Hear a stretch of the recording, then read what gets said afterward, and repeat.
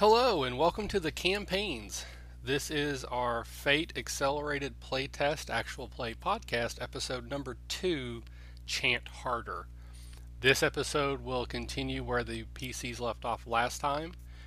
They had just entered into the cave and had a fight with a wizard, and then they were about to make their way deeper into this cave or mine looking for Doria, who is a friend of theirs that has gone missing. So just as a brief reminder, this was a session that was not really supposed to happen. Our regular game was canceled, and Travis and Nico were the only two that were able to show up. So we just decided to play around with Fate a little bit more since we still like the system. And I had just played a game not too long ago online with some buddies of mine, and I got a better feel for it. So I was up for trying to run it again. Now, we used a module called Kyber's Harvest, which is a introductory Eberron module for 4th edition, just because I wanted to have some sort of coherent story to push them through. I had just read over the module one time. I'm sure there's a ton of mistakes that I made in how I was running the game. So if you're a hardcore Fate or Fate Accelerated fanatic, I know that I messed up. I'm trying to get better. So please bear with me on that and be understanding. But at the end of the day, we had fun, and that's kind of our mottos. If you're having fun, you're doing it right. So here you go. Here is our campaigns Fate Accelerated Playtest Actual Play Podcast, episode number 2, Chant Harder. Please stick around after for 2 brief discussions as sort of a recap of how the game went and sort of feedback from the players.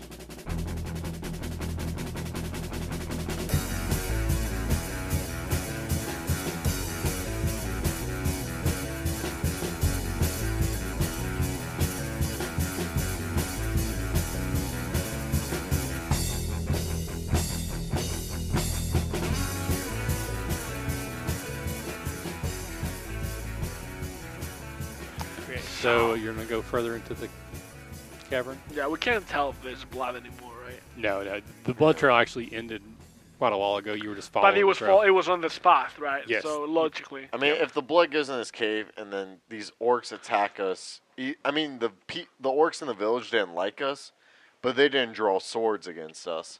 Do I think does Doria's house have good visibility of this area, or close? You would to have visibility of the trail. I think Doria knew something was going on because she saw them. I believe we're on the right path. I'm also worried about this whole harvest stuff that guy was talking about. I know those apples tasted like shit. I think we need to go further down and see what happens. They probably have treasure. I'm sure of it. I shall lead the way for Doria. I think I should be ahead of you. Yeah, I think that'll make more sense. Because you're... I say that as I turn and I get stuck on a huge stone in my shoulder. I'll lead the way. Oh shit. And since you're in front, he pretty much can't get around you. So by default, unless he murders you, you're in front. I will walk ahead of right. him. So the start parkouring, spiraling down this cave. Like Sonic the Hedgehog. Down the walls. Woo! Right. The cavern ahead is dry and musty, the floors worn smooth by generations of passing footsteps. As you get a little bit deeper, and it still is just barely big enough for Rocky to fit into, it's a tight fit. Your footsteps are faint echoes as you descend deeper and deeper. Suddenly, an eerie crimson glow arises from the passage ahead.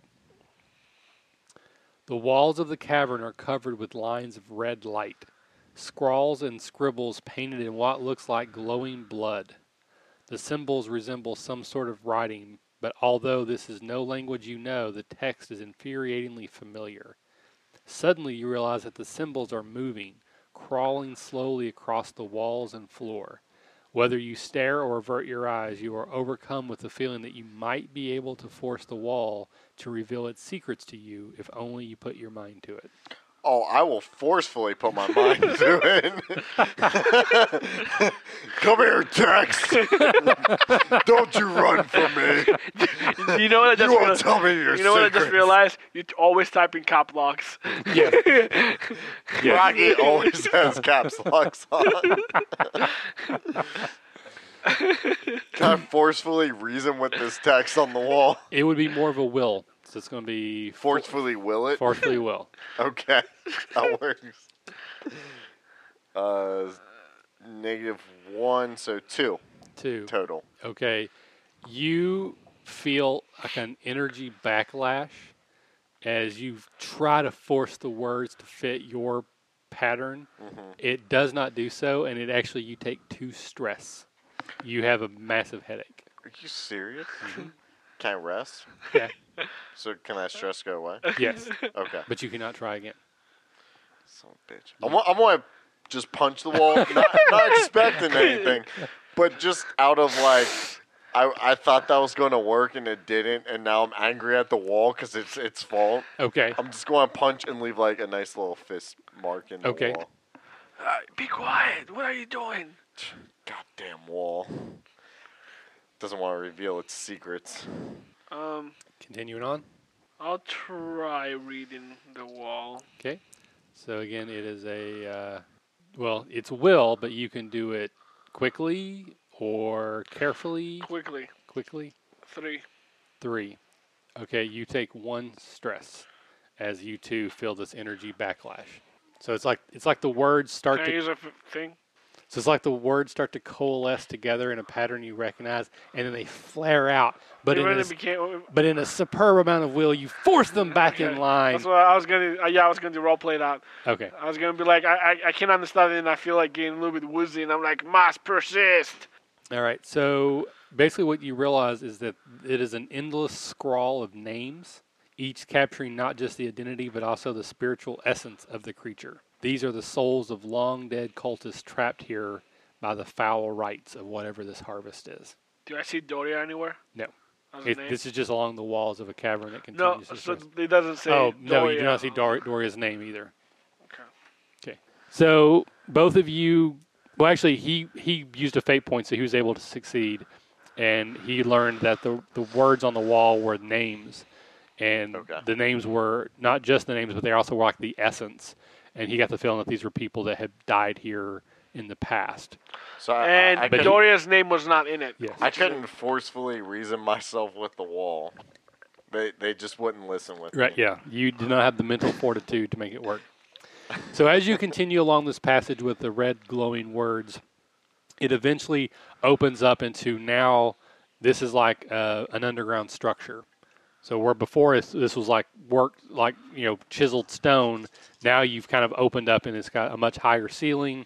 The walls are much wider and it's more like a passageway in an underground dwarven citadel or basement type of thing. So I have an easier time fitting.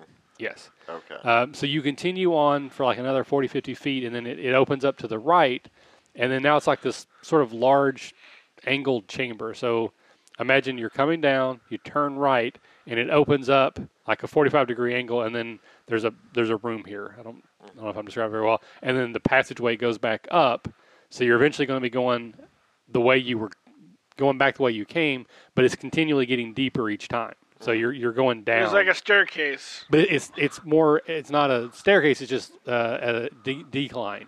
Right, so but it's like how staircases you can go like on the side of a building that you go. Yeah, very down similar to, except it's wider, and in that area. So in the area, that sort of catty-cornered open area, there's a passageway that goes off, and very clearly on the floor in front of that passage is like a glyph, some sort of magical glowing writing.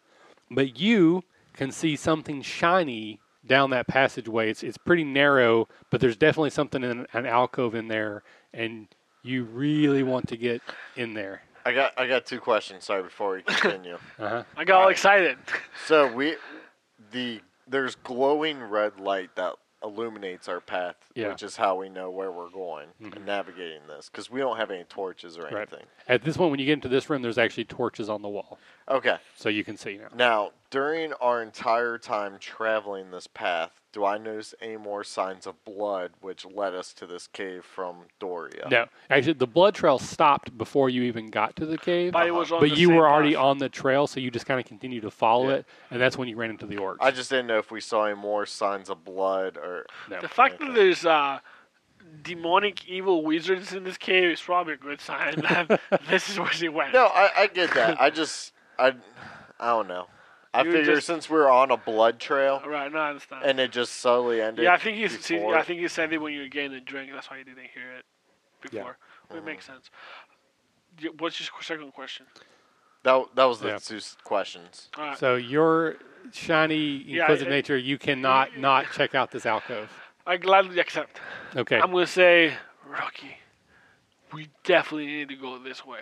You really don't even need to convince me because I'm in second right now and I'm just following you. Well, once you get into this area, it opens up enough that you guys don't necessarily have to. Well, I thought you were drawing a penis. It looks a lot like a penis.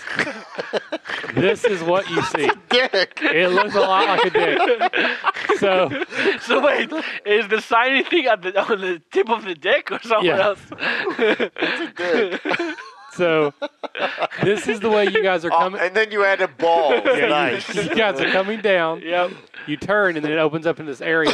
Right here is the glyph. the balls. The, The ball balls is sack. the glyph. This is a short passageway The shaft. into a round head-like chamber, and you see that there's like tables and stuff back here. Is that there, are is there a shiny. waterfall spurting out at the No. end? And then the actual passage or tunnel continues on that way. All right. we're So good. you don't have to go into the Oh no. alcove, but again, your nature you don't want understand. to. Okay. We have to go that way. I mean, following him, I feel this shiny object that he sees, I feel that I don't see.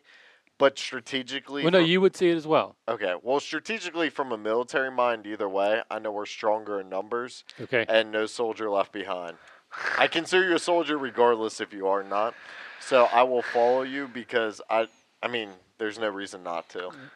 The other thing I will also tell you, because they're really, I don't know how you would do a perception check in this game. I think it's more like you just kind of know things unless you're actively looking. Careful. But We like could a, just do a straight roll. but like a listening check. So I'm just going to tell you, you start to hear like murmurs, like chanting. So you hear just like a low sort of chant that's It's echoing coming down the from chamber. the dick part. It is not coming from the dick part. It's coming from the other shaft. Okay. Who would you say heard this first? Probably him because he's in front. But he's distracted by the shining, so he may not be paying attention. So you probably recognized it for what it was first, where for him it was just white noise. Okay. Well, I wouldn't stop him, but I just want to say, Poncho, hey, I hear some chanting. But Yeah, your noble nature, you think maybe you should hurry up and possibly save Doria rather than mess with this silly so little you're saying alcove.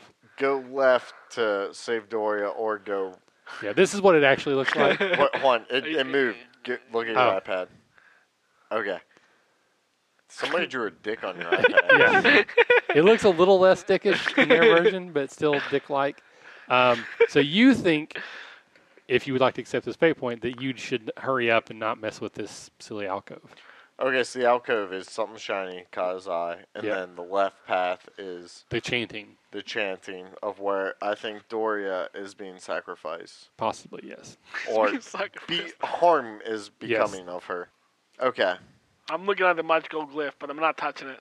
Poncho, I believe this is not the correct way, and I hear voices coming from this direction, and I fear for Doria's life right now. I think we need to go help her, and if there is some value in this quest, we can come back for it later. But right now, the true value is Doria's life. I'm looking at the magical symbol. Do I think it's a trap?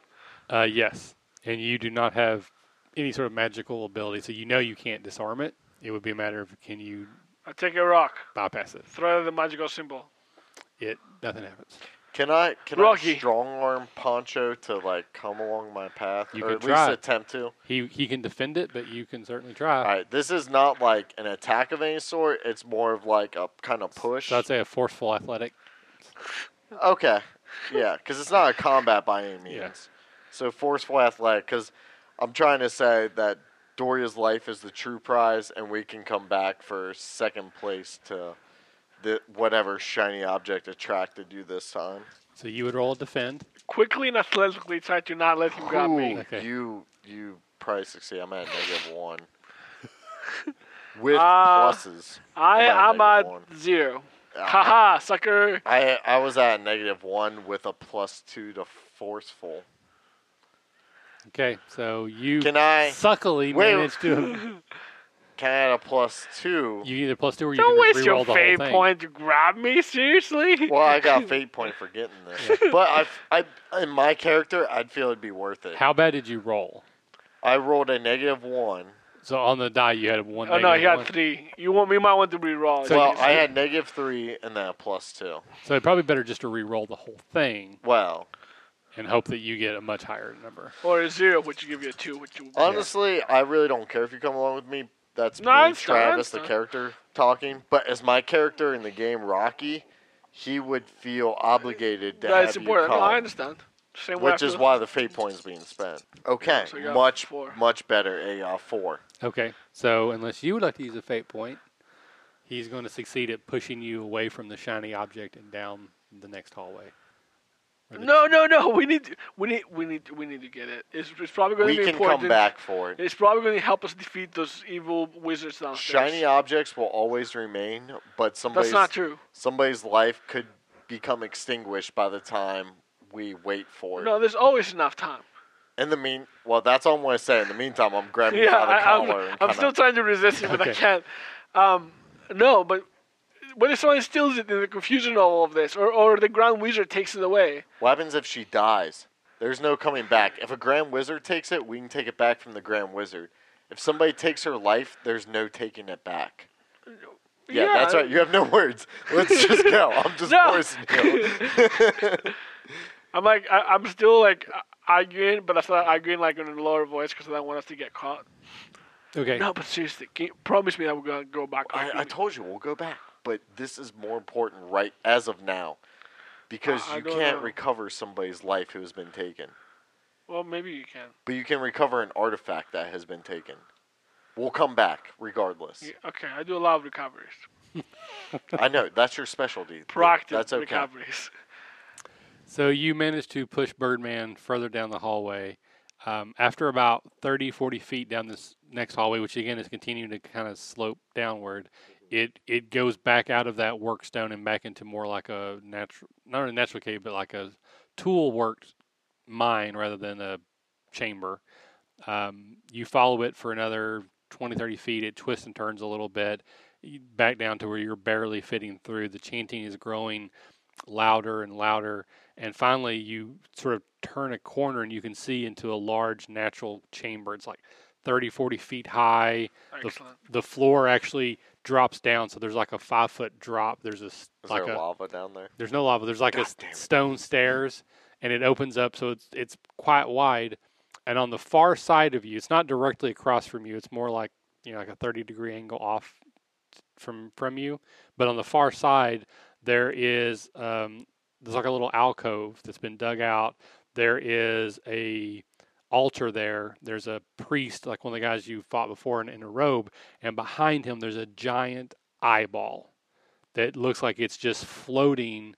Does it have tentacles? It does not have tentacles. It's not a beholder. It looks like just a lidless eye. Okay. Not like Sauron, like flames, but literally it looks like a giant eyeball floating there, and it's like looking back and forth around. It doesn't have a lot of mobility, but it's enough that it can see this entire room. Below the altar, there are a bunch of orcs they have their shirts off, they're down, they're like subjugated and like sort of like bowing to it. And you can see the ones that are closer to you have those eyeball tattoos, but now that they're actually like open, so like they have like actual eyeballs embedded in their flesh, and it's looking around. I really hope that these orcs on the ground floor that are bowing, they have some blackroot apples in front of them that they have sacrificed as the harvest to whatever they are bowing to. No, you do not see any. You don't see any peasants. You don't see Doria. I was saying blackroot apples. You don't see any blackroot apples. But to the far right, your far right, the bottom of this opening, there is it just looks like a carving of a door. So it's not actually a door, but Okay. it's like someone carved in the stone a door. And as the chanting grows, you see there's like a white light starts at the bottom and just sort of immediate interrupt. starts to go up as if this carved door starts to actually open. As I magically open. Correct. Immediate interrupt. Okay, so they are unaware of your presence, so you can act first. What would you like to do? How many of them are there? There's 1, 2, 3, 4. There's 8 of these people that are shirtless on the ground, and then there's the guy up on the altar. So there's 9 And you total. said those guys have real eyes on their backs. It looks just like the tattoos you saw earlier, but now they're moving around and looking like a true eyeball. So you don't know if it's a magical effect, if it's something to do with this cult worship that's going on. But yeah, so basically there's like 14 dozen eyeballs looking towards your direction. If they are truly eyeballs, as soon as you move, they're going to see you. I don't want to fight these guys. You know my approach. But the big thing is that we don't see Doria, and I'm respectful of all religions, even the ones that want to be crazy about it and. I know exactly what I would do. eyeballs. I'll be like, Rocky, since Doria's not here, I think we should go back and get the treasure. And I'll start heading back. Can I wait for 5 minutes to see if Doria shows up? Because honestly, if Doria's not there, I don't care what these demonic worshipping bastards do, because I'm respectful of their religion.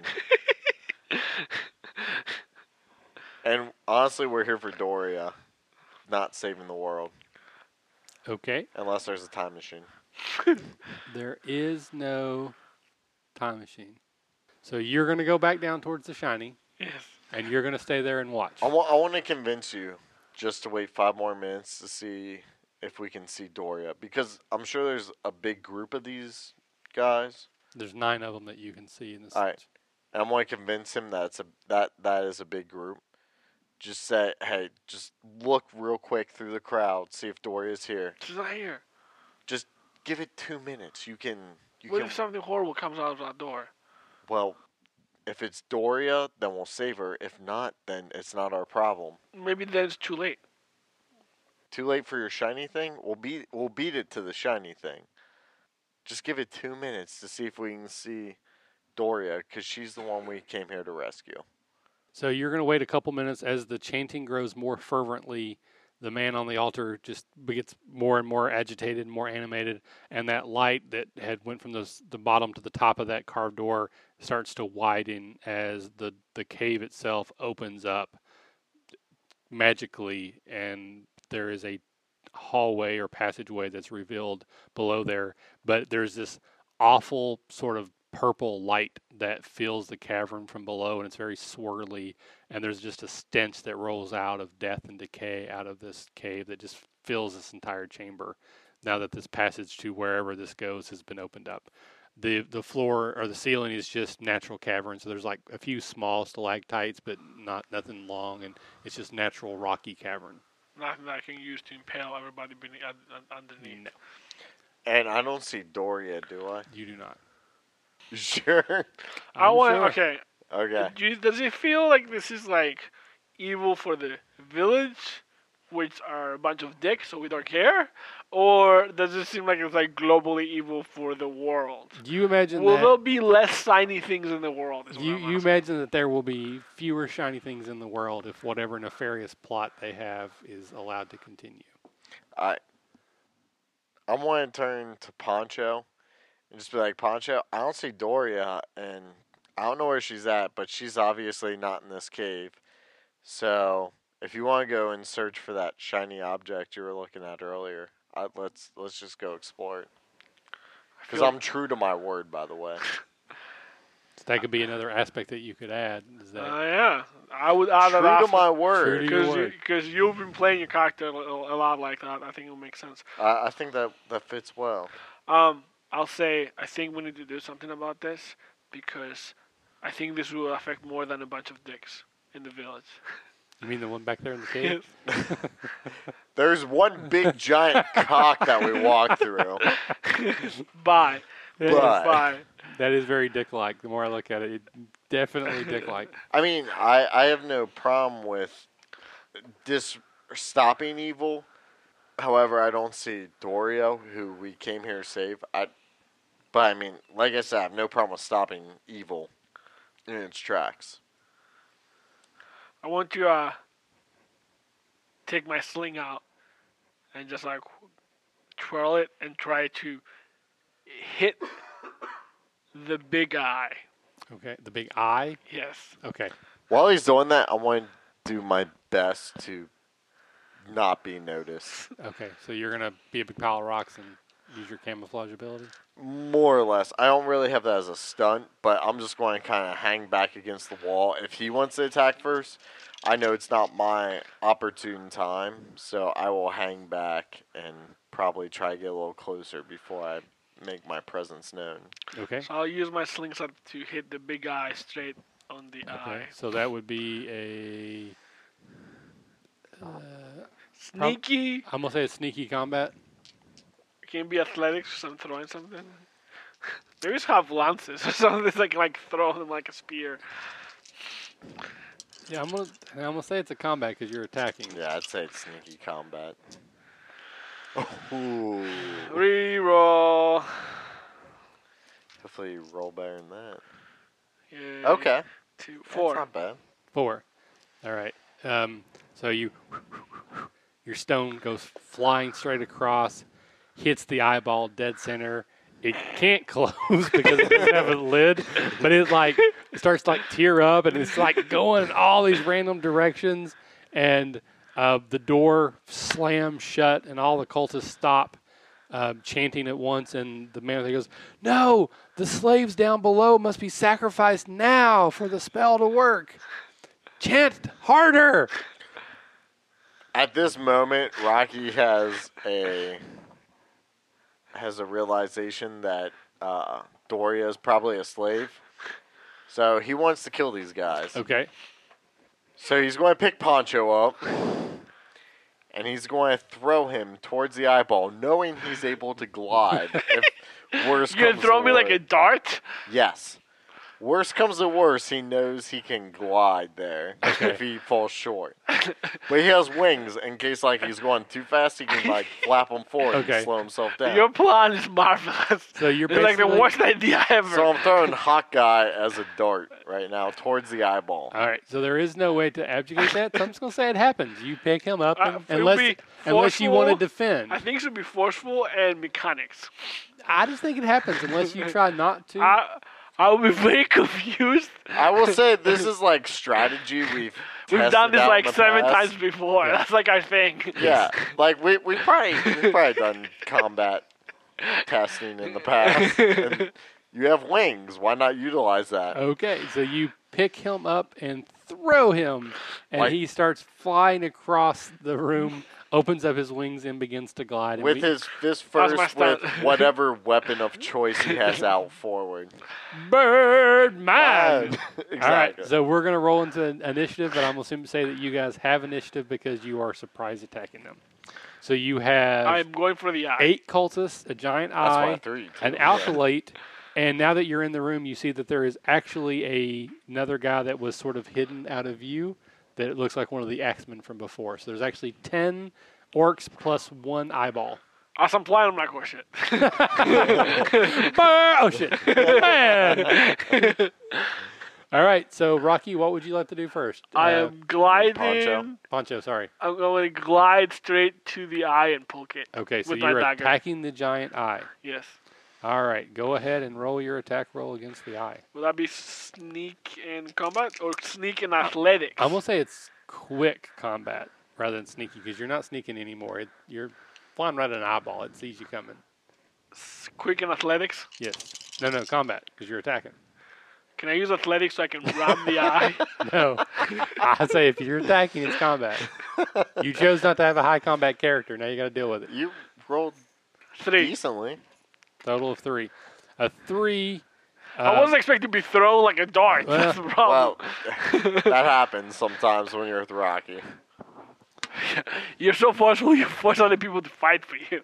You didn't take any stress last combat. Now you will. Okay. So you. Well, actually, I guess technically I got to roll the defense. I don't really know how that works because this is something that it's really difficult to translate into fate. But I rolled a -4, so I'm going to assume that you hit it With the 3? with a 3. With a lot. So does that mean I hit it Wait, with you- style times 2? Wait, Three? a -4, that's like a 7 hit. That's like instant death. No, well that's with style, so that means you get a free boost or invoke that you can use next turn. So basically, you get to create a aspect that you can invoke next turn for free. Yeah, I'm going to call it there's something in my eye. Something in my eye. That's going to be the invoke. Okay, so it's all red now, and it's like there's just like tears. I feel like so you it's can't a really see 7 what- hit, though. This thing has some stress. Okay. It's bad. Okay, It's like wearing contact lenses for like 7 days Yeah. straight. rock. So, I feel as if there's a ledge here where we're looking down upon Yeah, it's this like a group. 5-foot drop down to where everybody's prostrated on the ground. Okay. Has anybody noticed me as I threw Birdman? Yes, To the eye? because the eyeballs on their backs apparently work, and so the eyeballs are like looking at you. But They haven't had a chance to turn around and react, but they are aware that you're there. I want to jump down, like full hammer, just swing downward on one guy. Okay, you can do so. Would that be a forceful combat? Yes, that would be a forceful combat. Nice. That would be a 5. There is now 7 cultists with my -1. So one guy just goes straight into the ground. Yes, his head's still down, and he's really, and these guys, he's a believer, okay? He's really into this. So his head's already there, and you just kind of smash it flat like an egg, and blood, brains goes It's like out. you curb stomped him. Yoke flies out. Yolk flies in all directions. However, it is now their turn. So first, the orc woodsman is going to come around and attack you with his mighty axe. Does the room have things we can invoke? We're not doing that. Yeah. So that's, again, this is one of the things that I'm just not good at yet. We roll with combat. Well, first of all, so this is going to be one zone because it's just, We can help you create yeah. the environment. That's part of the fun of Fate. So I'm going to say it's dimly lit, Okay. and you can invoke those things to do things Yep. with it. So this is like situational aspects. These are part of the battle. There's the high ground area, which you can almost say that he invoked when he did the attack. Yeah. So high ground. It's dimly lit. I'm going to say that it's the bad footing. Nah, because they've been here for a long time, so they would know that. This is It's the a part. cave, this is so there's not a lot of things there. It's not like an inn. Yeah, this is the part that I'm not really good at. So you might be able to invoke dimly lit or higher ground if it becomes applicable to you. Okay, so yes, we can introduce certain things like set things on fire. So you would defend with combat, and you get your +2 since this is a melee attack. Okay, so +4 total. Which +4. 4. Okay, and I got a 6. So I take 2 stress. You take 2 stress. Son of a bitch. And now the alkalite is going to sort of say some words, and the eyeball is going to turn on you, and actually a light is going to come out of the eyeball itself, the giant eyeball, and attack you very similar to what the thing did earlier. Can I invoke I have something in my eye to give him a negative? Yes, you can. That's what I'm going to do. And I will quickly try to dodge out of the way with athletics. Okay. Oh my goodness. Okay. 1. 5. 5. Okay. So this super beam of energy, similar to the one that happened before, lances out at you, completely misses, comes across, hits the wall over near where you're at, blows like chunks of rock everywhere. So now there's a situational aspect of rubble on the ground. All right. Now the mob. So there's 3 left in your group. They're all 3 going to gang up on you. Oh, thank God. And there is a gang up bonus. They each get +1. I was hoping there was. I mean, I didn't know if there was, but I was hoping for a gang up bonus. There was. So they got a total of 4. Against my combat. Yeah, you're well because you get both of them, so you would have Oh, I got combat and the Yeah, defend so against either be melee. forceful, like where you just take it, or quick, where you're trying to dodge. I'd rather take forceful, Okay. because I just take it. So then you're just trying to absorb it with your body. So, And it's all melee, Yeah. right? Okay, I got a 4-6. okay. So you actually got so high that you were able to sort of like defend with like an elbow and hit one of them and knock him unconscious. Okay. So you actually knocked one of them out. And it's 3 of them attacking me. Yeah, so now and I there's- knocked one of them out. Yes, so now there's 2. However, there are 4 that are attacking you. So it's a +3 gang up bonus. That's what you get for being a human dart, or an eagle dart. That's 4. So I got a 2. I got a 2 as well. Okay, so they succeed with a minor cost. So I want to say that they do 1 stress. Fate. So then you just add +2, so they missed, right? Mm-hmm. Okay. All right, it is I now. roll out of the way, getting closer to the eye. So it's now your turn. So you got a giant eyeball, an alkalite, and 4 mooks. I want to stab the eyeball straight at their little iris part. Okay. So that'd be an attack roll. Was that going to be quick in combat? Yes. 0. All right. The eyeball is able to. Reroll. Am I supposed to do reroll before you tell me the result? Because No, it I almost think- seems like I'm cheating. No, I think you're allowed to check and then. Reroll and hope I don't die. 1. No. Okay. So Slightly better. yeah, it's, Probably that big eye is so big it's hard to like stab it. yeah, you the alkalite actually is able to sort of get in your way so that you're not able to get a clean attack, and you hit it, but it's effectually a miss. Rocky, you have 2 mooks and then woodsman around you. Am I able to attack 2 people at once in this system? Because I feel like if I swing my hammer, I'm kind of aiming for a minimum of 2. No, you can't do that specifically, but with mooks specifically, they work on what's called the mob rule. So, like, if you do enough damage, you can take out multiple mobs. Like, if you attacked 8 mobs, and like 8 people in a mob, and you actually did 8 damage, you take out all 8 of them. Okay. So, if you attack the mooks and you get high enough, you could technically take out both of them, but you can't attack 2 different things. Okay, I That makes gotcha. sense. Okay, that's fine. I'll just attack one of the mooks Yeah, mooks, minions, mob, whatever they. with forceful combat with my awesome Thor hammer. Okay, you actually can use your +2 because this is your first attack after being attacked. This is true. This is my counterattack, my Counterattack. retaliation. Yep. So you can use I your will stun. use that. Okay. Which I need it desperately. That takes out that. I get a +3. +3, that is enough for 2, so you can actually take out both of the remaining mooks. Okay. So you only have the woodsman left. Alrighty. It's their So turn. I got a twofer right there. You got a twofer. So the orcsman is going to attack you. E4 -2, 2. And it's against Melee. combat. Yeah, so it'd be forceful combat or quick combat. I can go with forceful combat. Okay. Which is 4. Okay, so you were able to absorb that. All right, so the eyeball's going to go at you first. Does it blink at you? 3. 2. Okay, you actually take 3 stress. It has a +2 to its stress when it hits you. So it hits you with a beam, and you just full blast, feathers start flying off your back. You should feel okay. I mean, I've erased and put stress in every box now, and yours look really clean. Well, then I'm using a pen, but yeah, they'll still remain clean. All right, and then the mooks are going to attack you. I rolled a -4, but they get a gang up bonus of 3 +1, so that's 0. And I get it 2. 2. Okay, you successfully evade the mooks. All right, it is now your turn. So you have 4 mooks and an eyeball.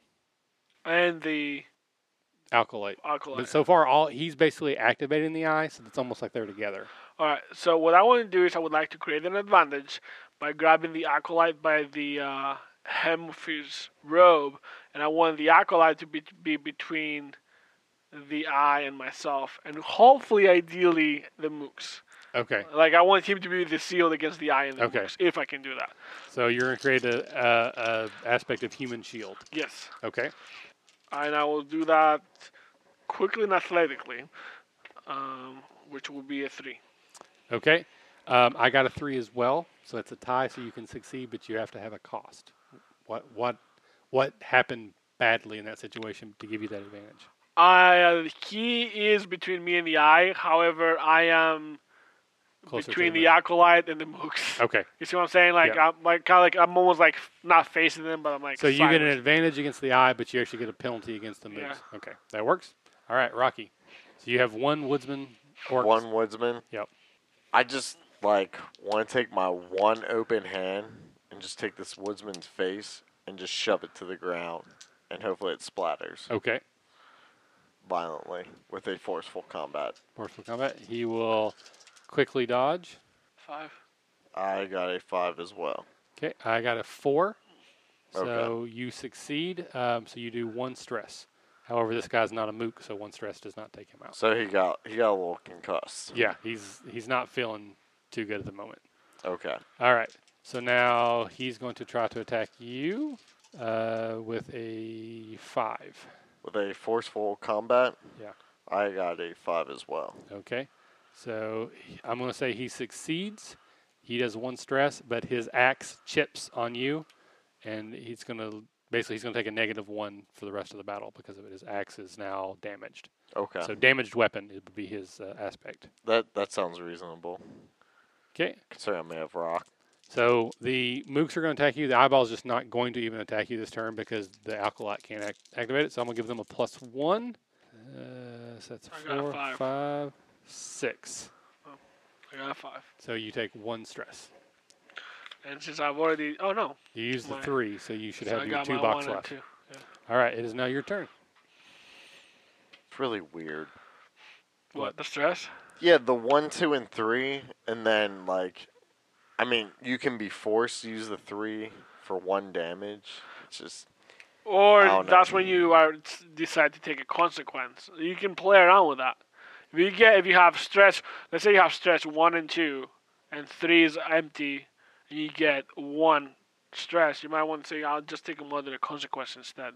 yeah, that's true as well. It's just I don't know. It kind of feels weird that you're taking more damage than necessary, but at the same time you do get the advantage of playing around with how your damage gets taken. I mean, it's more It makes cinematic. sense. It makes sense. Like, right, the first time you get hit, it doesn't mess you up, but the 5th time you get hit on the head, you have Yeah, more It problems. adds up. That's true, I guess. Or you can have a bloody nose, which will be a consequence, but you're not really dizzy because that hasn't hit it yet. I don't know what I want to do because that eye scares me a lot. I want to actually try to stab the acolyte on the temple Okay. because if he's dead, the eye probably won't be able to do stuff to me. Okay. And I'm right there. So that will be quick combat, I'm guessing. And I got a 0. Okay, I got a -1. Ha ha! Nobody expected that. Yeah, so he takes 1 stress, but he is not a mook, so that does not take him out. All right, Rocky. This last guy is on the ground, I say, because I took his face and smashed it on the ground. He was able to get back after you did that. He was able to throw you off, and that's when he attacked with his weapon and chipped it. So he's standing up next to you now. Damn it, I wanted to curb stomp him. Yeah. Okay. Well, You could try to create an advantage, and make him go prone, which then you'd be able to do that next turn. No. I just want to take my hand and put on his face and Do it again. thrust it to the ground again. Okay. So he will defend. Ugh. 4 minus 1. I got a 3. I want to re-roll. That was really bad. Okay. That's Much really better. good. As a 6. Okay, I got a 3. That's 3 stress. So that's his 3 stress box. He's still up. Well, shouldn't he be prone? Because I took his face to the ground. It doesn't actually work that way. I mean, I know what you're saying. Yeah. Well, you succeeded with style because you did 3, so you can create an advantage and say that he's prone. So yeah, so he would Okay. be prone. So on your next turn, you would get a +2 that you could, because he is prone. Either he would have to take a negative to attack you, or you get a bonus when you attack. Okay. Yeah. That's why I like to So say you, he's you prone. can invoke it when it's. Yeah, you can invoke it when it's your turn. So Okay. all right, the acolyte's just going to try to break free from you. So that will be a sneaky athletics. And for me, what would that be? Uh, Forceful athletics? Probably forceful athletics. 3. I got a 1. Okay. So actually, since you didn't succeed with style. Okay. And then the 4 mooks are going to attack with a +3. I got a 5. Yeah, it's not high enough. I got a 4. 4. Okay. So you take 1 more stress. So that should be all your stress boxes, unless you want to take a consequence. Nope. Okay. All right. It is now your turn. Yeah, I'm going to try to continue stopping the acolyte until he doesn't move. Completely neutral. 1. I got a 1. So you can succeed with a minor cost. My minor cost is going to be my dagger gets stuck on his. Is he dying? No, because that's 1 stress that takes up his 2 box, so he still has his 3 box left. He's a character like you guys are. Okay, so I guess my minor cost is going to be I'm going to be the eye will be behind me and he's going to be in front of me. So you kind of like. Yeah, like I was like trying to like keep him there so the eye wouldn't attack me, but now I'm like in the. Okay, so you kind of switch positions, but now you're next to the eye, not next to the mooks, which actually might work out in your favor. Okay, Rocky, you still have this guy next to you. And I get +2 because he's prone. Yep. I'm going to curb stomp him with my hammer. Okay. That's not curb stomping. I don't care. That's curb sponsoring. Talk to my hammer, and it'll tell you if it's curb stomping or curb smashing. Is your hammer in the shape of a boot? My hammer decides all. 5. So You got 5. 4, 5, 7. Okay, he concedes. He basically gets knocked unconscious. He doesn't go splatter. See, that's nothing. The way D&D works, he probably should be dead. The way Fate works, he should be unconscious. So we'll say he's dead. Okay. I feel like he got splattered. Okay. I think I actually messed up and he didn't go when he should have, but that's okay. But we'll start back. So the acolyte's going to try to blast you with the eye. Full 4, attempt to dodge. 3. And unfortunately, I get a 3 as well. Okay. So that's going to succeed. So his minor cost is that he's also going to hit the acolyte. So he takes 3 stress, which takes the acolyte out and gives you a moderate consequence because you have no stress left. That's a pretty cool minor consequence. I didn't even think of that. Yeah. Like, as a DM perspective, like to attack your own enemies. It just made sense that, he was there and I had to take the consequence. No, that's really cool. I like that. Okay, so what is your consequence? You had to take a moderate one because it was 3, so it had to be higher than your minor. So that's be a moderate consequence. I was thinking sunburn, but sunburn is a mild. I don't think it's a moderate. How about you're blinded? The light goes in your eyes and you're blinded for the rest of the battle. Ooh. What was that, like a -2 to attack? Isn't that severe? I'm going to say that's because it's not permanent. I'll give you a fate point for it because it is. All right. It is a shiny object. I don't know. I don't know exactly how that works, but that seems like a fair thing to me. It'd be like a flashback. Maybe I'm like blinded for a few rounds or something. More than likely, this combat will be over soon, so it's as if it's the whole round. Okay, so there's now back to it's actually your turn, but you're blinded. So what would you like to do? So we'll give you a negative. The last thing I saw was the acolyte still standing. He fell. Like you heard him thump, but you don't know if he's completely out or not. I want to try to create an advantage by creating distance between me and them. That doesn't make sense. My action will be I want to. You can go full defense. There's actually a defense action which just gives you a +2 to your defenses. No, I don't want to just be sitting there getting hit. Okay. I want to basically run in a straight line away from the mooks. You could jump because you're actually up on a platform and just try to glide away blindly. How high is the? It's 5 feet, so you could glide 10 feet away. Yeah, I'll try that. Crash into the ground.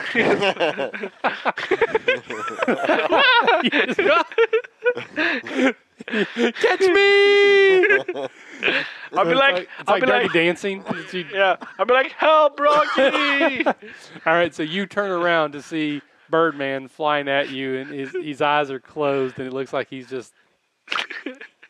All right, he hits the ground. There's 4 mooks up in front of you. There's 4 mooks and eyeball. Eyeball. It seems to be looking around, but from what you understand, it doesn't do anything unless the acolyte controls it. So it's effectively neutralized. I almost feel like, as my character would think, the opposite. Okay, that's perfectly. The eyeball controls them. Okay, so you're going to attack the eyeball? I would like to do a jumping leap attack against the eyeball. Okay, so that's going to be a flashy combat. That'll be flashy combat? Yeah. Son of a bitch. But okay, I agree. I don't disagree, but son of a bitch, because it's not the best. It'll be a 1. I got a -2.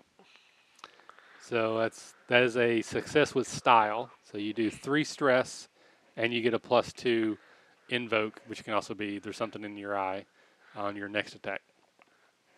Or you can take a -2 on its next attack. However, the mooks are now going to attack you since you just happened to show up. So they get a +3, which is a total +4, +5, -2, 3. A 3 against my forceful combat? Yes, Why did they get -2? because I rolled over here. Oh. That's just the way I do it. I know what their pluses are. I add all the pluses and I add all the negatives. They got a +3? Yeah. I got a +4 with a point to Okay. spend. So you succeeded. Nothing happened. Yeah, I have no more points, Okay. by the way. So you were on the ground. You basically crashed into the ground, but it didn't do anything else to you. So you're kind of ran into like a body. There's like a orc mush body that you landed into. I'll stop it. But you're still okay. So you're just blindly stabbing at these bodies. Yeah. Okay. Back to you.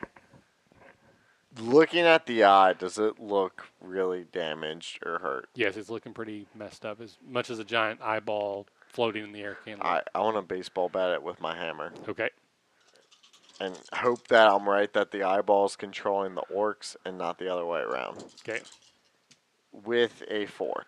With forceful combat. 4. That's going to do it since I rolled a negative. All right, so the eyeball pops like a water balloon, and you're just covered in this, like... I'm kind of happy because that's what I was expecting for like 6 turns ago. So I'm kind of happy that popped like a balloon. Okay. And then when it pops, instantly the mooks sort of like, they shake their heads like, what's going on? Where are we? And they sort of come out of a daze, and they appear to no longer be a threat. And a couple minutes later, your eyes start to adjust, and you can see dimly shapes, but you can tell that you're no longer in danger. I hate eyes. Rocky, are we okay? Cultists sort of come out of a daze. As best you can tell, they were under some sort of enchantment thrall. They still don't like you, and they're still not nice people, but they would not have agreed to do anything sort of evil. They don't know where Dory is at. They don't know how to open this door. Straight out of combat, I'm going to use forceful socialization and ask them where Dory is at, even though they straight lied to my face. But, like, I still have that rage factor because I just killed a couple of them. And I want to use forceful socialize, which I get +2 because it's intimidation, essentially. Okay. And I'm just like, screw you guys. I'm mad. Where's she at? And I get a 5. Okay. They are terrified, but they really don't know. They don't know where she's at. Okay. What about the slaves? They talking about the slaves. Yeah, they don't remember that whatever effect they were under, it's clouded their memory. There's not a door here. It's just There was a magic door, but it closed when you attacked. I realized that. Yeah. So after a few moments, you guys would wake up the acolyte because he wasn't dead; he was just unconscious, and you can force him to reopen the door, which will lead you down into the vaults of Kyber, which is the Underdark. And after some adventures down there as well, you were able to free Doria and several other human slaves that were taken from those other homes. And let me correct your story. We won't go through the door until we get the shiny thing upstairs. Then we'll go through the door. So you go get the shiny thing while you're... While I'm freeing Doria. Yeah, freeing Doria. That's why it takes longer. And we're on a yell for help basis here. Yeah. So you come back up, and you're like, hey, where were you? And he's like covered in like jewels, and he's got like a crown. Like, I was right behind you the whole time. I was behind you all the time. Yeah. When you did that thing with the hammer and the guy, that was awesome. And I totally saw that. I got attacked, and that he shed his jewels on me as I beat him to death. Yeah, it was an amazing situation. Okay. I rolled really high. That's what I'm saying. So the main boss was actually Taurus, the original guy, Taurus or whatever his name was. Torash. The eyeball. No, the orc that you met at the beginning, the Reeve. He was actually the main bad guy. Oh, okay. So Ah, the we're feeling. about 2/3 of the way through. There's actually a couple more encounters, but it's almost 10. So I'm going to go ahead and call it here. So once you open up the vault to Kyber, you would go down there, and there was another fight where you actually freed the slaves, and they were about to be killed. And basically their souls were about to be infused into something or another. I don't know. Yeah, they work somewhat bad. Yeah, bad stuff.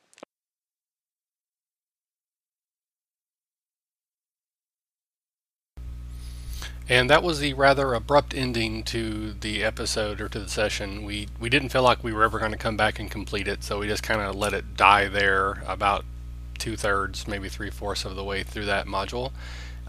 What follows after this is 2 short conversations where we kind of recap the game. The first one happened in the middle when we took a break, so it's just between Nico and I, and then there'll be a short pause, and then a conversation between Travis, Nico, and I about sort of overall feelings of the game.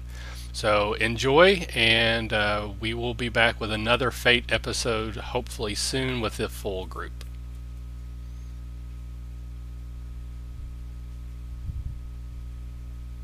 Okay, so your first game of real Fate. He and I have played around with Fate a little bit. You hadn't. So what were your initial thoughts about Fate? I mean, I liked it. It gave me a fair amount of freedom. It let me play my characters I felt, which is... Although, I don't know. I relied on forceful combat a lot for my character, which maybe it fit him or not, but I feel like I relied on it too much just because statistically it was best, yeah. Yeah. I don't know. It was good, though, because even though I relied on forceful combat, I got to add a lot of flavor. I mean, such as, like, jumping off a cliff and, like, head smashing one of the guys with a hammer. Or, I mean, like you said, attacking 2 people with 1 attack, which I didn't know was possible. I really liked it that, though, I didn't have to attack just 1 person. I could attack a mob. Because they were kind of ganging up on me, and I'd like... Because I want to swing my hammer as kind of like a warrior character and attack more than just 1 person. And it was kind of nice taking down 2 people at once. So how would you compare? Because I don't know that Fate is actually really good at simulating a D&D type game. It's a fantasy game, but not necessarily D&D. So I kind of feel like it would have been better suited to do something more like supernatural. I think that's like a perfect genre for this type of game. Well, I think the problem is once we play D&D type games, we automatically go to D&D mode. So we automatically have to have the multiple fights, which exist because they used to give you XP every combat, so you need to have fights to create something. I will agree with you. I don't think this game is extremely battle-oriented. I think it's a lot more... In D&D, the battle is like a core part of the game. In Fate, it seems like a battle is like an aspect of the game, but it's not the game. And again, I was trying to make things up on the fly. I'm not trying to necessarily make excuses, but this was a 4E module, right. So their combat was very heavy. But what I was thinking might actually happen is when the door was opening, I wanted you to like float over and just go into the doorway and like no one even know that you did that. No, I thought about it. I thought that it was probably the gates of hell and like the totally evil. In my out of character, I felt like they were summoning Balashir or whatever. Balashir, and his eye was there, and he was about to come out, so I wasn't going to fly in there. And obviously it made sense. I knew it was just further into the dungeon. But right, for me, I thought they were opening the gates of hell, basically. Yeah. But I think freedom is a very good word. In D&D, I'm always like, well, like even with my paladin, I'm like, okay, if I attack with my maul, it's 1d12. But if I have my shield and my warhammer, it's 1d8, but my AC is higher. So I ask myself, like, strategically, what's the best? Am I more afraid of being hurt, or do I want to kill things faster? Here, it was like it didn't matter if I had a sling, a dagger, or a rock. I could be creative because I was not bound by what I think that is the number one thing about Fate that I like, is that it allows you to play the character you want to play. Yes. So like in D&D, sometimes you just think, well, okay, at next level I can multi-class, and then I will be this thing that I'm thinking of. Or once I get this magic item that does this thing for me, then I will be this character I'm thinking of. Where Fate, you start off being the thing that you want to be. Right. And to me, that is by far the number one selling point is whatever you want to be. That's what you are. You're right, first level or first. Because a lot of times with D&D, like you make a character and you're like, okay, by level 12 I'll be able to do it. Especially in 4E, Yeah. it was literally like, by level 12 I'll have everything I need. As long as Mike gives me this magical item, it will work perfectly. Yep. With this, I was like, what do I want to play? It was a little bit hard playing a character that wasn't combat heavy. Yeah. My dodge ended up being high because I had a quickness of 1 and athletics of 2. So I used that, and this is why I didn't get hurt a lot. But killing things, it was really hard because I had quick of 1 and combat of 0. Yeah. See, I think even in a bigger party, like if there were 4 or 5 of you, Yeah, you could have been sneaking around more. Exactly, because there was 2 of us. Yeah. Yeah, with 2, it's kind of. It was like. Yeah. Though you were pretty bad at, and again, I have no idea how balanced those combats were. I was just making shit up. I think his +2 to melee for a D&D game was too high. I think that stat needs to be either limited by. It only works when 2 or more people are hitting him, or 1-on-1 or something, or it would take fate points or something. Because basically, except for magical attacks, you always got a +2, which is hardcore. Yeah. So it's like that. It seems to me that was too powerful. It probably wasn't. But I think my stunts were too not powerful enough because I used glide. Well, yeah. And the only time I used my +2 parkour stuff to get an advantage. The stuff that this module was doing was very combat oriented. He's a combat character, so it worked out right. Yeah, you're basically playing the Jared character in the game that you ran. You are not designed for what we did tonight. Now, no, I know. I'm not upset. I think it was cool because for me, my favorite scene was when I could use my parkour stuff in the cave to go behind that wizard. Yeah. For me, that's like I think that's how I envision my character. In retrospect, if I had to remember about creating an advantage, I would have hit him on the knee so he can fall, so that he can take him out. Like that's how I've been like awesome. Like I do a parkour like tumble, and then when I'm behind him, I like hit him on the knee, and then you take him out by like baseball batting him in the face. But in any case, I had a lot of fun. I think this game went a lot smoother than the bar fight game. Yeah. But I think that's also one, you have a little bit more experience as playing, I think, which has helped you out. A lot. And a little bit more experience reading stuff. And also there was less players, so it's a little bit simpler. And well, I feel like the thing about that bar scene, you weren't here for that. We did like a 1 bar fight scene one time with Nick when we didn't have a full group either. And this is when we first started reading it. And I didn't think it went very well at all. But to your point, I didn't know as much that I do now about playing it. But the biggest thing is that there was no story, and I think this game is a story game. Like, if you just wanted to do a combat, this game is not designed for that. Yeah. So it was actually easier to give you a story, and then things were easier because you were reacting to stuff. That's what I felt about that game. That because we didn't have a purpose, it was hard to kind of like act. Yeah. In this, it kind of made sense. You had no motivation. It's like we were in a movie. I'm like, okay, your guys are in a bar. Go. I think the only what character am I? Like there was no setting to it, and it just didn't work out very well. Right. I think the only time in this game that I felt that I was like, well, out of character and in character, I'm a little bit torn. Was we almost did not engage the fight. We almost said, she's not here. Let's just go and do our thing. Yeah. Which. In character, I was totally okay with that. In D&D, because like you have alignments, you feel more. I'm surprised you didn't play because you're a noble character, you want to save the world. Well, you can't play that, but you've played it before, so maybe it was like playing it too much. But yeah, I honestly I think one of the reasons why I end up engaging by using my sling, because I was like, well, obviously this is where the plot is going, so if we leave. There's still things you could do, but obviously we're like totally ignoring the plot point. But again, if that's what you wanted to do, I mean, I think if this wasn't a pre-generated adventure, I would have done it. I would have left. But because I know you as a DM would have either done something to force us to continue going that path that you wanted us, or be like, okay, and then there will be consequences for our actions. But with written adventures, they usually is like a main path, and they have some side paths that are supposed to like link you back up, but. I didn't know how. Again, this is also even for 4th edition, it's an introductory module, so it's very straight. I mean, there's no branching. It's a dungeon crawl, basically. Yes, it's a dungeon crawl. It's a dungeon crawl with a preset. Yeah. But yeah, I'm still a fan of Fate. I just, I don't even know. I think probably because there's so much D&D in my history that it's hard for me to separate it. Which is why I think it might be. I'm sorry, I keep interrupting you, but I think it might be a good reason to not play medieval fantasy when we play this. I think I agree. So it can allow us to disengage from that mindset. Because when you're in the D&D universe, you automatically have D&D plots, D&D ideas. Like I think it's almost natural. Which I like medieval fantasy. That's why I play it so much. So I eventually would want to play it. But maybe this would be like this phase 2. Yes. After we get comfortable with the system, then we can go back and because I think the aspects that I made for this character were better than the aspects that I made for my first character for that bar scene, and I could make them even better. I think. Yeah, I think so too. I think the more characters you make, the easier it would be. Because it definitely feels like in the book. I'm sorry, this is my last comment. It definitely feels like in the book, what makes the characters in the book so good and fun to read about is because their aspects. And the way the scenes get introduced, the aspects of the environment are also good. They're very good.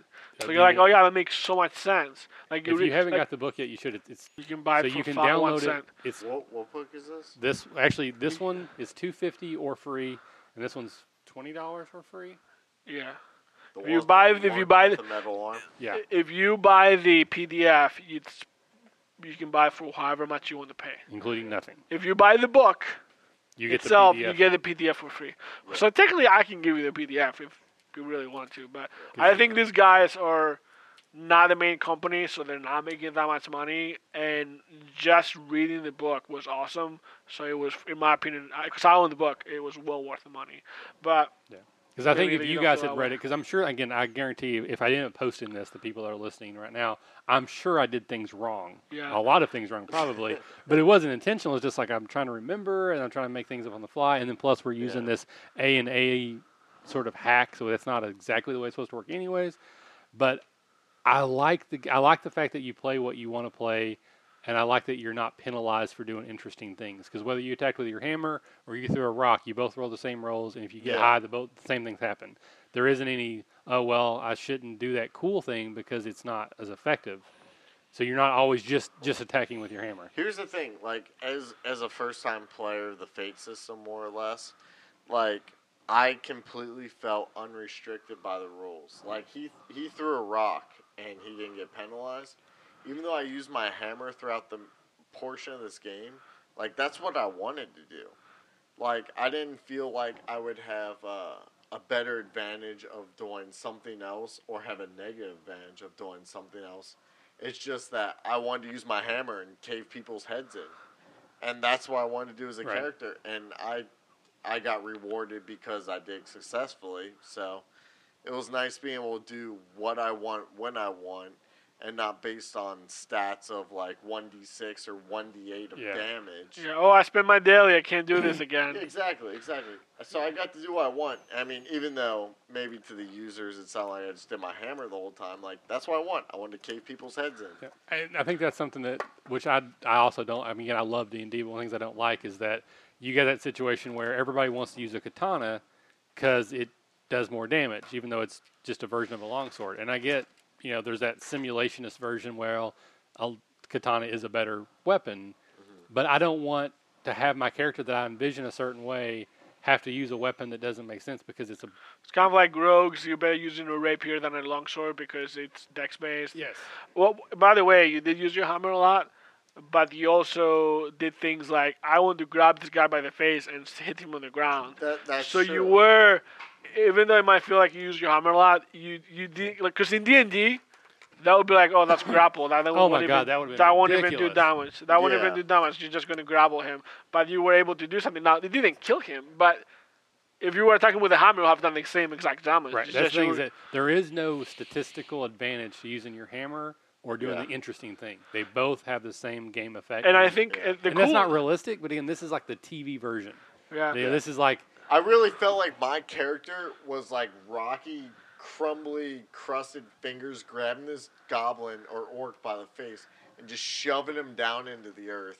And that made me happy that I could do that. No, exactly. See, you derive enjoyment from what you're doing. And what I think what was awesome about that scene is initially, like, I want to, like, push him and have him on the ground, and you're like, well, you can't really do that. But because he succeeded with his style, he was able to do what he initially wanted to do through the rules.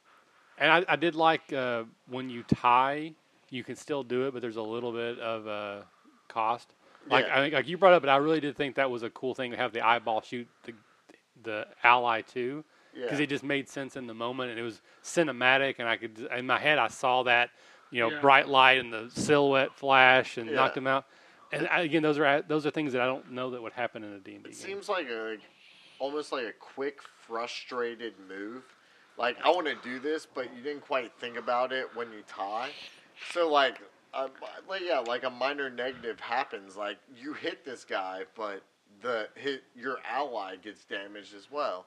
And I think that's totally I possible. also like how when you roll, you don't know that you're gonna get a tie. So when you do get a tie, you literally have to be like, okay, crap, what do I want to sacrifice to make this work? I kind of like that idea because it's like that's kind of what happens in real life, in instant moments. But I think also that puts a lot of power on the DM as well, which I believe Mike handled the situation well. But I mean, if you're in DM where you're constantly arguing every action that the players want to take, then it can be difficult. Yeah. Like like your action is like, I want to do something with a minor consequence, and then you gotta constantly argue that back and forth, and you're doing that with almost every roll. It can be difficult. Yeah, I think that's one of the things about D&D that is good, is that there are a lot of rules, so it helps keep you from a bad DM because you kind of have the rules as a buffer. Like, well, the beholder shows up and kills you all. Well, then you're like, as a player, you go, that's not how that works. This game, you have to have that trust because there are so few rules that stuff does just happen. The DM just says, okay, the spaceship lands on you, and if you're not okay with that happening, then that's not the game you want to be in. Yeah. I mean, you gotta trust the DM, and the DM has to make. Well, also it feels like you have more power in this game though. As a player, we didn't get into that a lot because we were following the module. But one of the things that he brought up that I don't know that made a lot of sense is that when you create aspects, you sort of create the world. Like, you fill in blanks that I didn't necessarily think of. So, like, when we went to that cave, you could have said, well, can there be this over here? Yeah, there's that now. I think the only difficulty in that scene specifically is because it's a cave, and it's like automatically I think of like a barn, like there's not a lot of things there. It was hard to create aspects. Well, in the bar scene, it was a lot easier. So that's part of the game, is that you guys help create. Like, the example they give is you're fighting like inside of a warehouse, and like one player says, well, I think there's a bunch of crates over here where they just got a shipment. Okay, so now there's crates. Well, I think there's a catwalk, so now we create so as a group we all sort of group think what the battle scene looks like, and then we fight. So it's not like a traditional. And if you use them, you can get advantages and disadvantages. I did like how when the eye hit the wall, you created an aspect out of it, which was the rubble on the ground. I thought that was cool, because now I introduced a new element that can be used, which we didn't end up using. But it was there. So I don't know if you originally planned this or not, but I thought of ourselves as like higher up in elevation than these people that were down below us. You were 5 feet up, and they also were kneeling, so you were probably closer to like 9 feet above them. I thought of us as being like on 10, 15-foot cliff, and us jumping down. And I don't know if you originally thought that, but that's how I did, and you allowed me at least to interact with that, with like coming down with a down strike of a hammer. Yeah, again, in my mind, because there was like a 5-foot dip. Again, if they're on their knees down, so they're like 3 feet off the ground. You're 6 feet tall, so you were about, and especially if you jumped, you were about 10, 11 feet above them. So it made sense cinematically that would happen. Well, that's just another thing of like, just the users being able to create their environments that I really enjoyed. So what sort of genre do you think this would best fit? Like, I actually think, I know you're not a fan of it, I think like a Western game. I think this would be like awesome for like a Wild West, shoot 'em up. The thing that we played in with my friends online, again, that was like a Buffy the Vampire Slayer. We were fighting monsters, and we were like, I was like a teenager with a girlfriend, and like one of my aspects was that I'm caught between two worlds. So I was trying to sneak, and my girlfriend called me, so I got busted. So I'm like trying to play off what I was doing. So I thought that worked very well. I think contemporary games like present or alternative present, because World of Darkness is supposed to be present time, but with some changes. So I think present time, you can play it. You could play it medieval, but I think because we play a lot of medieval. To clarify that, if we end up posting this, I don't think the system is bad. I think the baggage that I have makes it hard. Because we played them a lot. I played D&D. So I kind of think I would want to do. I think actually the Supernatural, like the TV show, would be a great. You guys being monster hunters in current day America, going town to town, or maybe having a home base and fighting the monster of the week, I actually think would be a good test. So I may do that as our test. I don't know. After the one game I played at Gen Con, I could totally see this system being implemented into that. Such as, the game I played where it was like Scooby-Doo and teaming up with the Ghostbusters, and it was all kind of craziness, more modern day. I like the Fate system a lot more. I believe it would work a lot better, like Nico said, more out of the D&D realm, because in the D&D realm with medieval times, you think of D&D rules, and out of that time, you want to try to expand to other type of rules where it would probably work a little bit better. Yeah, and I think the Fate system would work great there. I think so too. So I may change my mind before then, because I don't know when we're going to be able to do it. Because every time I try to do a Saturday game, it just never works. So I think is to do 2 games that week. So do our game on a Tuesday and then Fate on Thursday. Yeah. And then because I want to do 2 games in a row. So because if you do the character creation right, it takes a good hour to 2 hours. Because everyone comes up with the characters, you got to come up with a story. So I don't want to just play for an hour and a half. Yeah. So I want to be able to have 2 full games.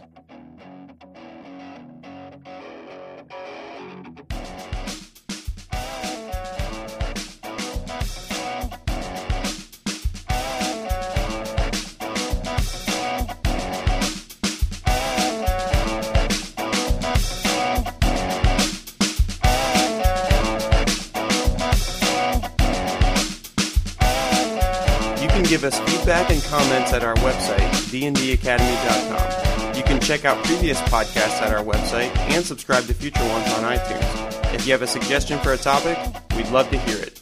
Email your ideas to podcast@dndacademy.com, and you can connect with us on Twitter at @dnd_academy. As always, thanks for listening, and remember, if you're having fun, you're doing it right.